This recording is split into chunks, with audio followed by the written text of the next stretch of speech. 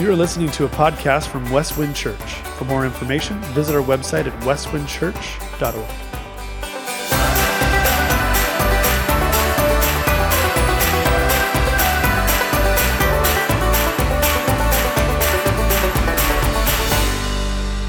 Well, good morning, and as always, thank you so much for joining us for online worship.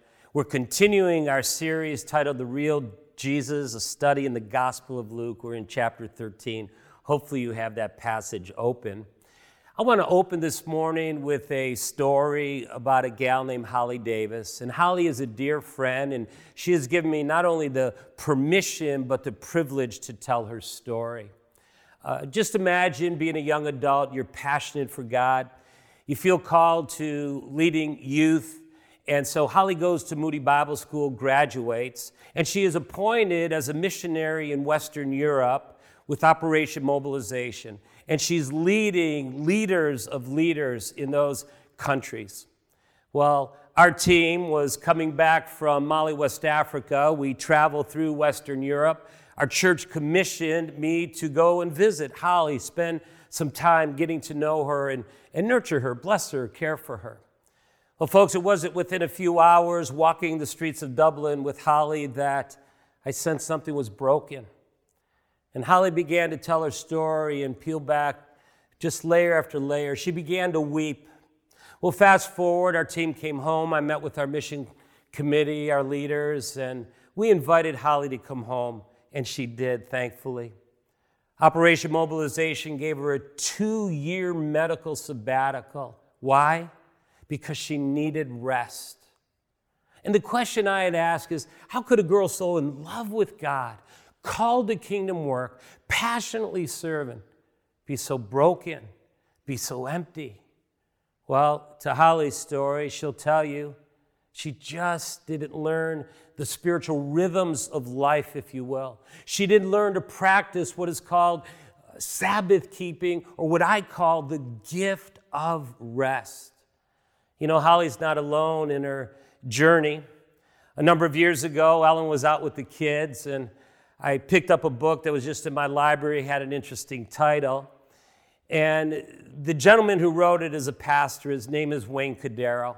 He's pastoring in Hawaii, has a Bible school, very influential man, prolific author, internationally known.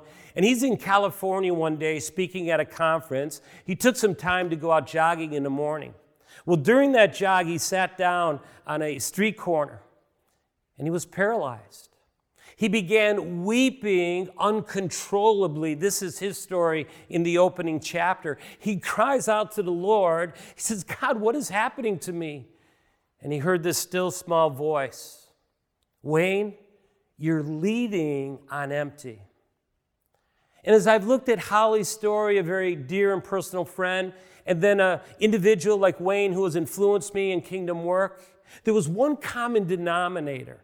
Both individuals did not learn how to practice Sabbath, to embrace a day of rest, to what I call the gift of Sabbath.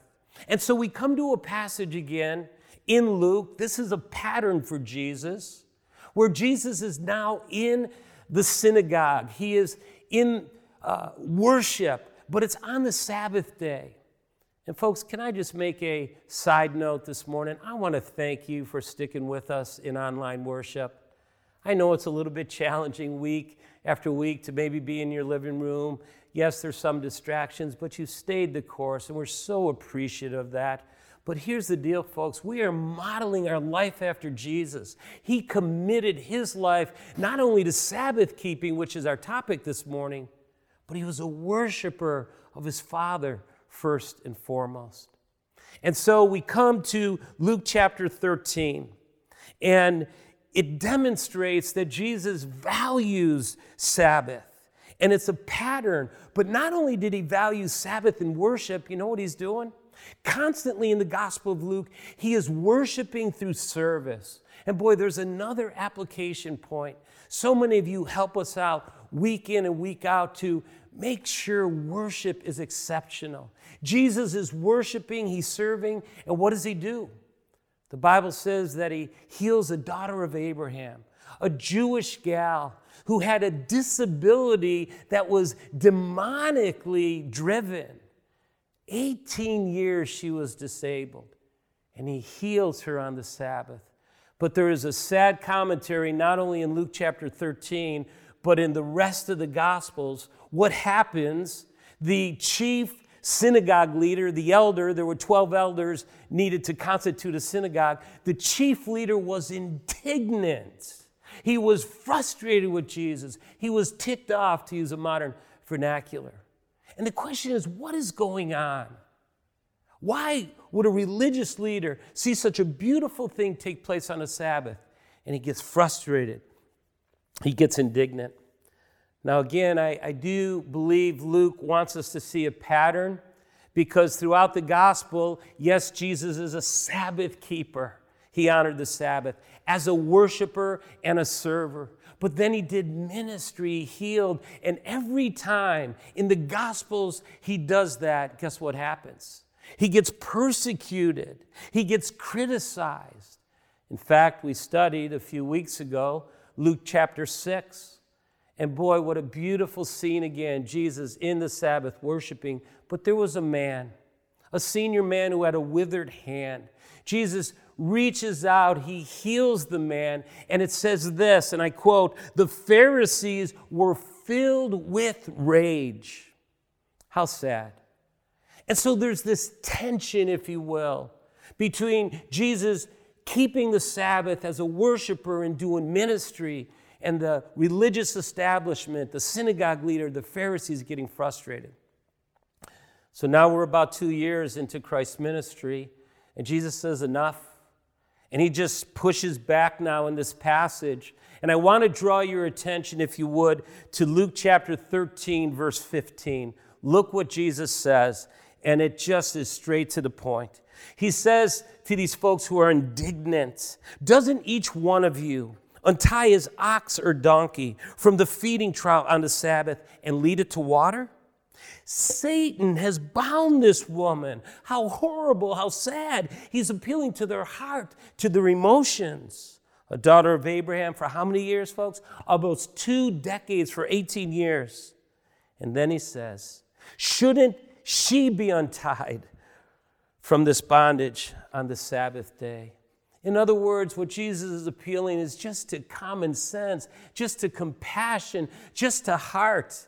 If you guys are going to care for your oxes and donkeys on the Sabbath, if something happened to them, how much more so should I care for a daughter of Abraham who's been disabled by demonic activity for almost 2 decades?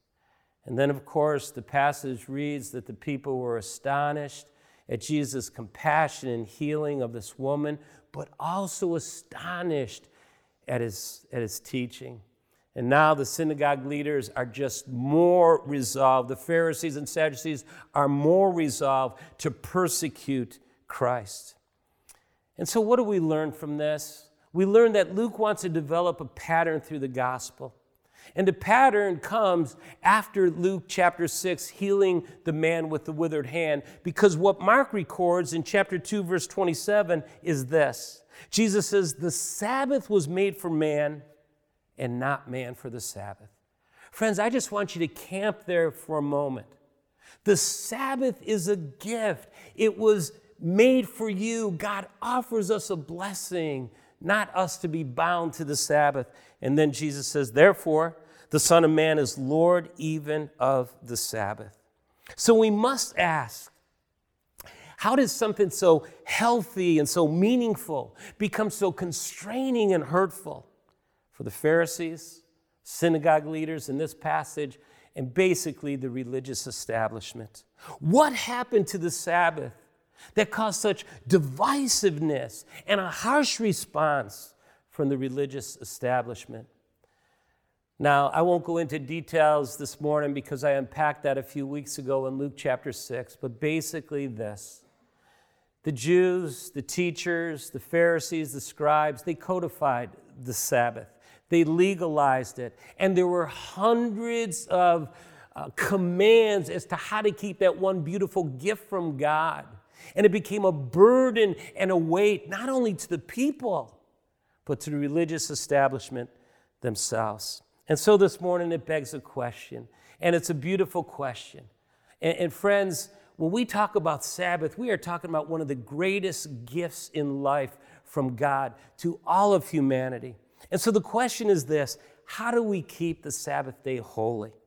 How do we value the Sabbath as God intended? And so if you did download a digital guide and you do have your sermon notes, I want to draw your attention to the blessing. And this is such a blessing this morning. Because God gave the Sabbath as a gift, each one of us should embrace the practice of Sabbath keeping. And so generally speaking, when you think about the Sabbath, number one, the first gift is this: it's a gift of rest through refreshment. And you're going to see some beautiful terms this morning, both in the Old and New Testament, of how God gave this gift so we could find rest and renewal and refreshment. In fact, the word Sabbath simply means day of rest. Think about that. What a gift that is. What a blessing that is from God.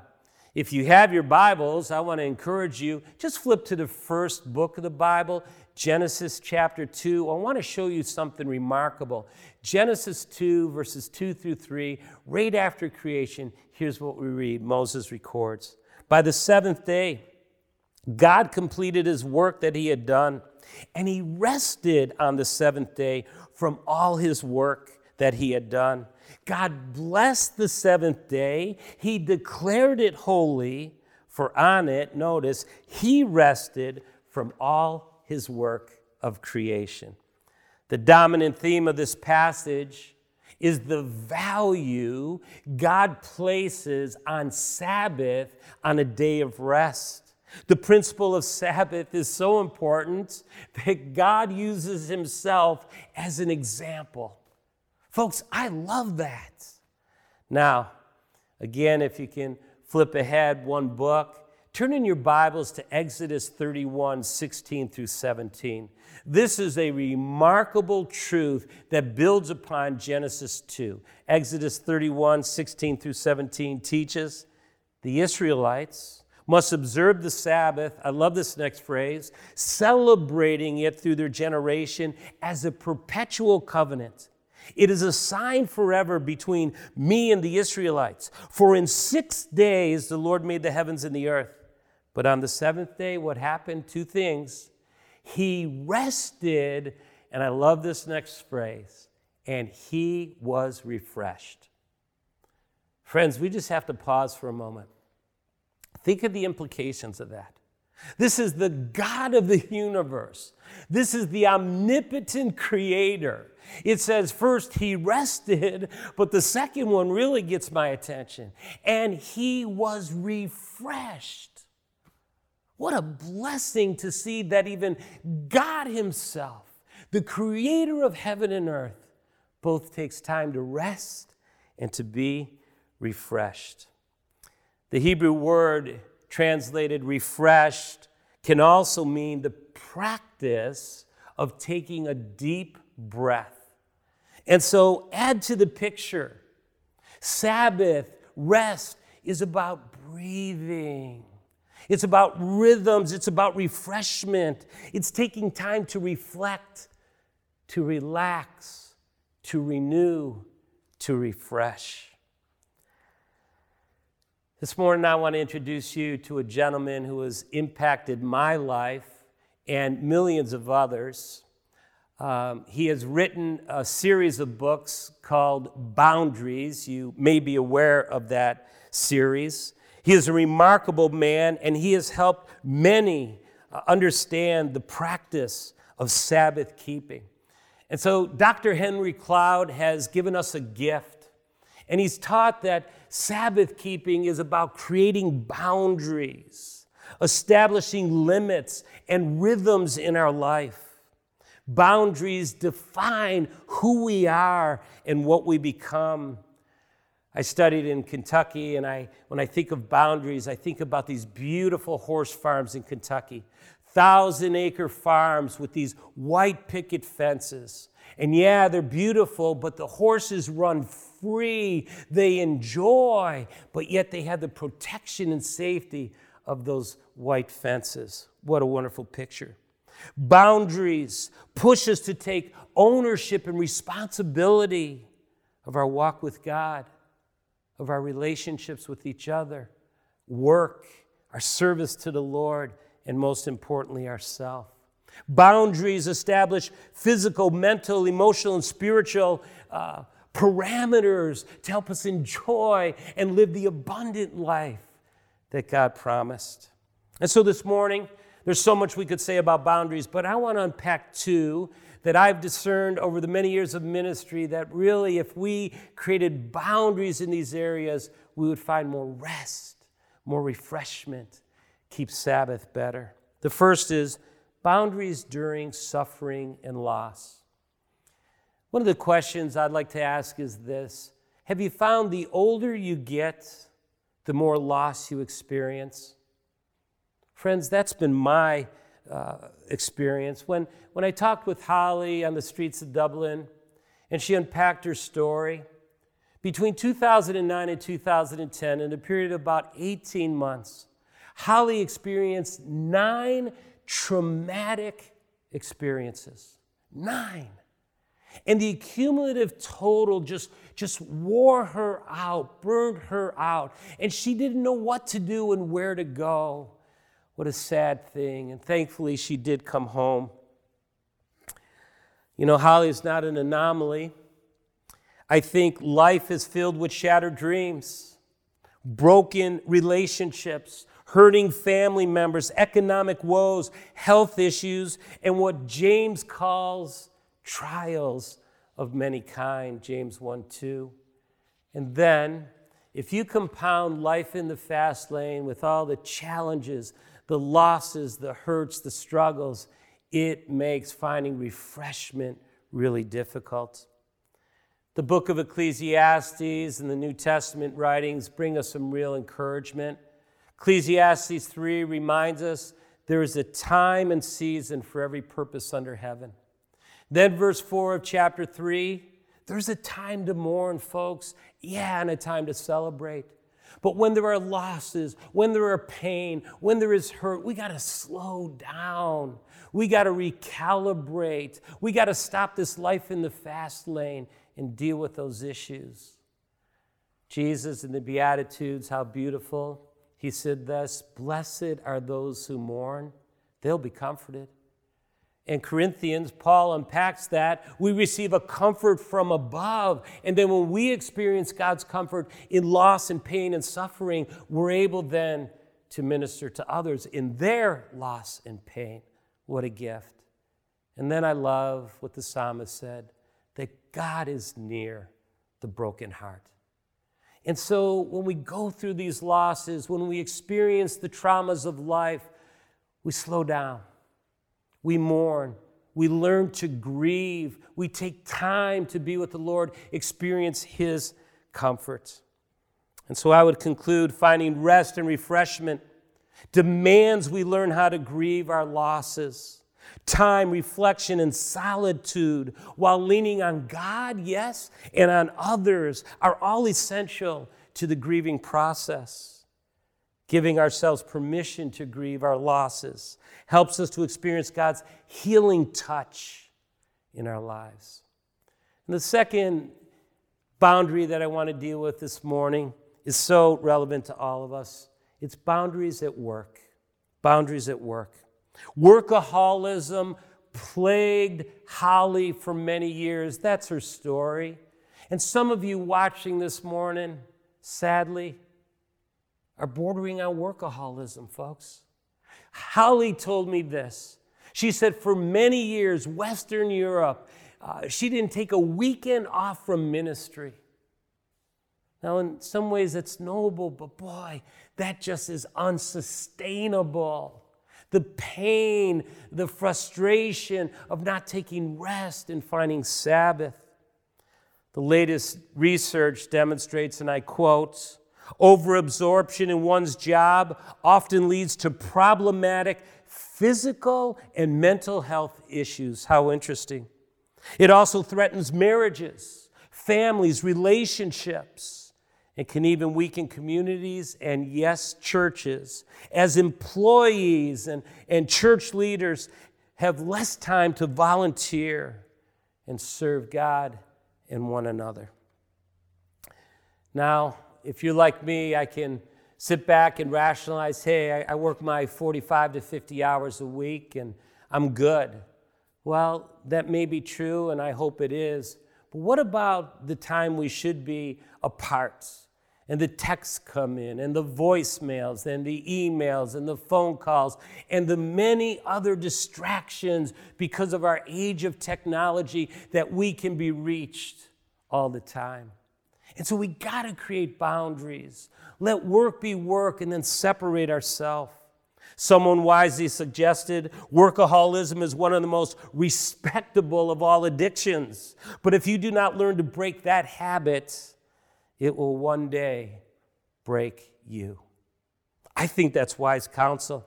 Always remember the Almighty God who never sleeps, who never slumbers, he never fatigues, rested, took a day for rest and refreshment. How much more so should we? We do not rest because our work is done. We rest because God commanded it and he designed us for a day of rest. It truly is a gift. Now, you might be saying, well, Keith, does the New Testament command Sabbath keeping? Here's my response to that as I studied this topic very deeply. There is no direct command in the New Testament to keep the Sabbath like the Israelites had in the Old Testament. However, folks, I would say this. From Genesis to Revelation, there is an example of Sabbath keeping that's illustrated especially in the life of Jesus. There is a principle of the beautiful gift of the day of rest. There is the modeling of God that he rested and he was refreshed. How much more so should we take our cues from him? Can I share with you a little bit of my story and then Ellen and my story? I didn't practice this early on in my ministry, and I regret some of that. I pushed hard. I went strong, too many hours. And then at some point in time, thankfully, I received this truth from the Word of God.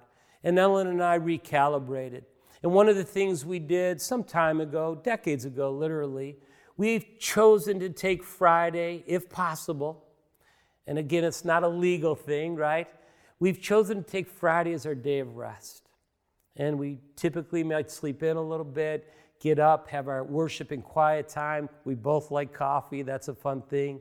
Relax during the morning. We love to walk together, to prayer walk, and then just kind of let the day happen. It's a day of refreshment, a day of renewal, and typically it culminates with a nice meal, either at home or out. And friends, I tell you that practice over many years, not only of ministry, but of marriage, has kept us refreshed with the Lord, has kept us renewed in ministry, and really the privilege of experience those boundaries and gifts. Now, gift number 2, rest through worship.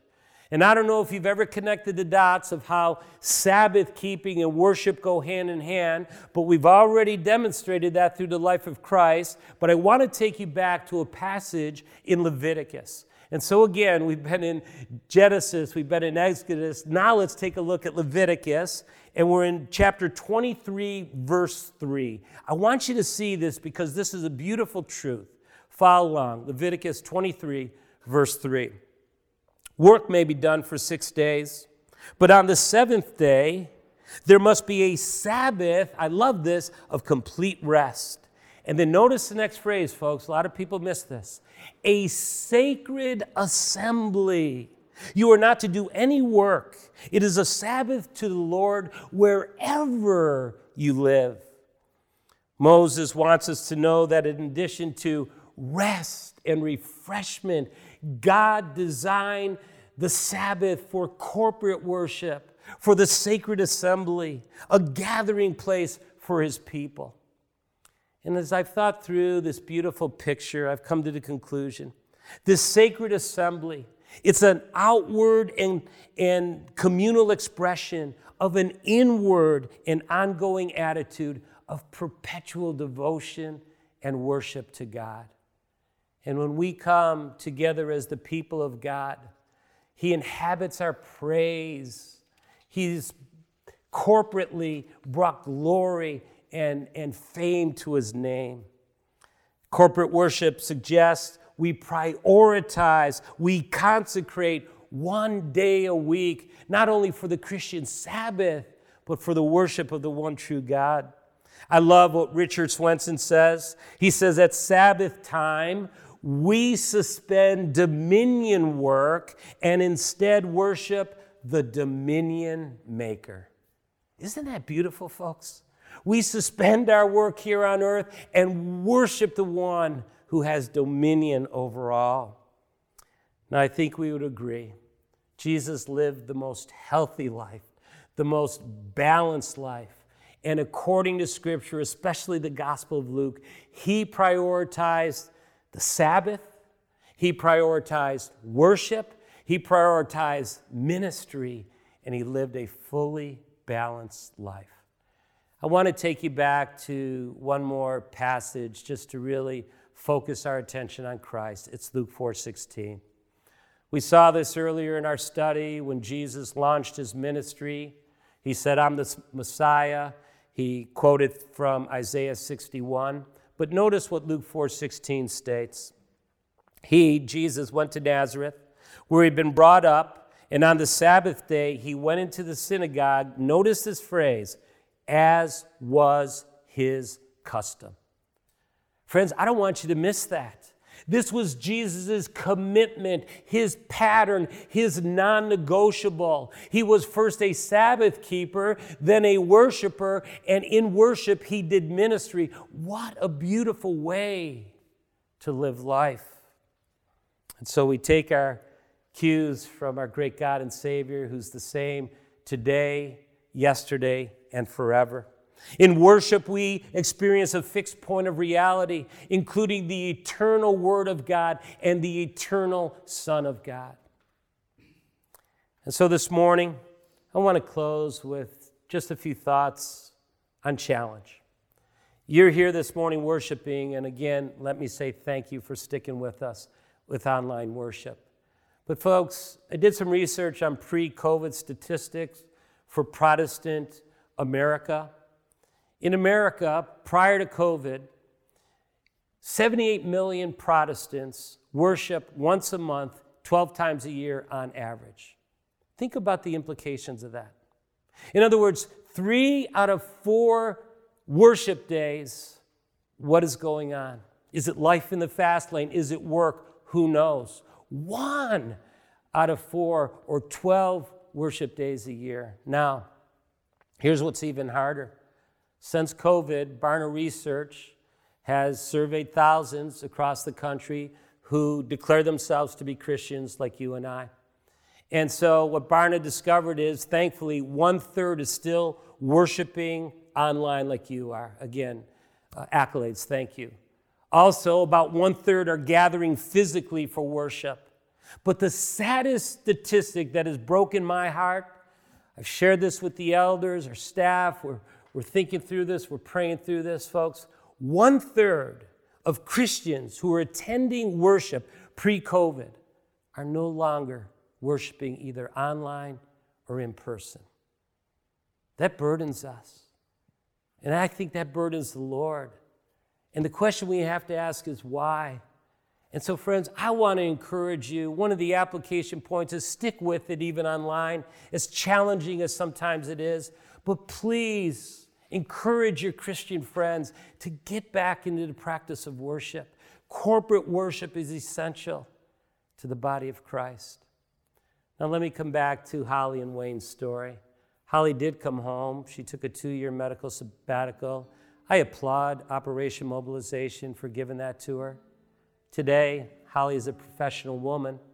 She resigned from mission. She knew she had to stay stateside and recalibrate. And so we're in touch with Holly today. She's doing well, has a business. We're so thankful. Wayne Cordero's story, Leading on Empty, is a little bit more traumatic. It took Wayne 3 years to get recharged and to become once again functional like he was before the meltdown. Why? He didn't find rest. He didn't celebrate Sabbath as a gift. And can we close this morning and making it very personal? I want to make it personal. And can we take just a spiritual assessment?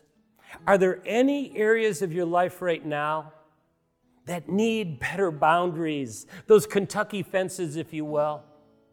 Maybe you've experienced some losses and you haven't learned to grieve. Take time to grieve. Get help grieving. There are ministries that help people grieve in time of loss. Maybe work's getting the best of you, and you feel like you just got to keep give during this difficult time of COVID because it's so unusual. Maybe it's time to recalibrate. But I'd like to start where Jesus started. How are you doing with personal and corporate worship? Are you finding rest in the Lord where you celebrate Him sitting at His feet? And then you look forward to the corporate time. How about time with family? Are there nice rhythms and paces for the family to find rest, refreshment, and worship together? Are we pattering our life after Jesus, who, yes, kept Sabbath worship, but also served? He kept pouring Himself out in ministry, healing. And then thinking about our physical life. Are you healthy? Are you eating right, exercising, walking? Doing the things we need to do to keep our body a temple to the Holy Spirit? What about our social life? Are we trying to stay connected during this difficult time? These are some of the areas that I believe God wants to nurture in this beautiful idea of Sabbath keeping, the gift of rest. And when we say yes to it, we make a commitment to it, many of these things in our life can come into alignment. May God bless you as you practice this beautiful principle, the gift of Sabbath. Let's worship our Lord together.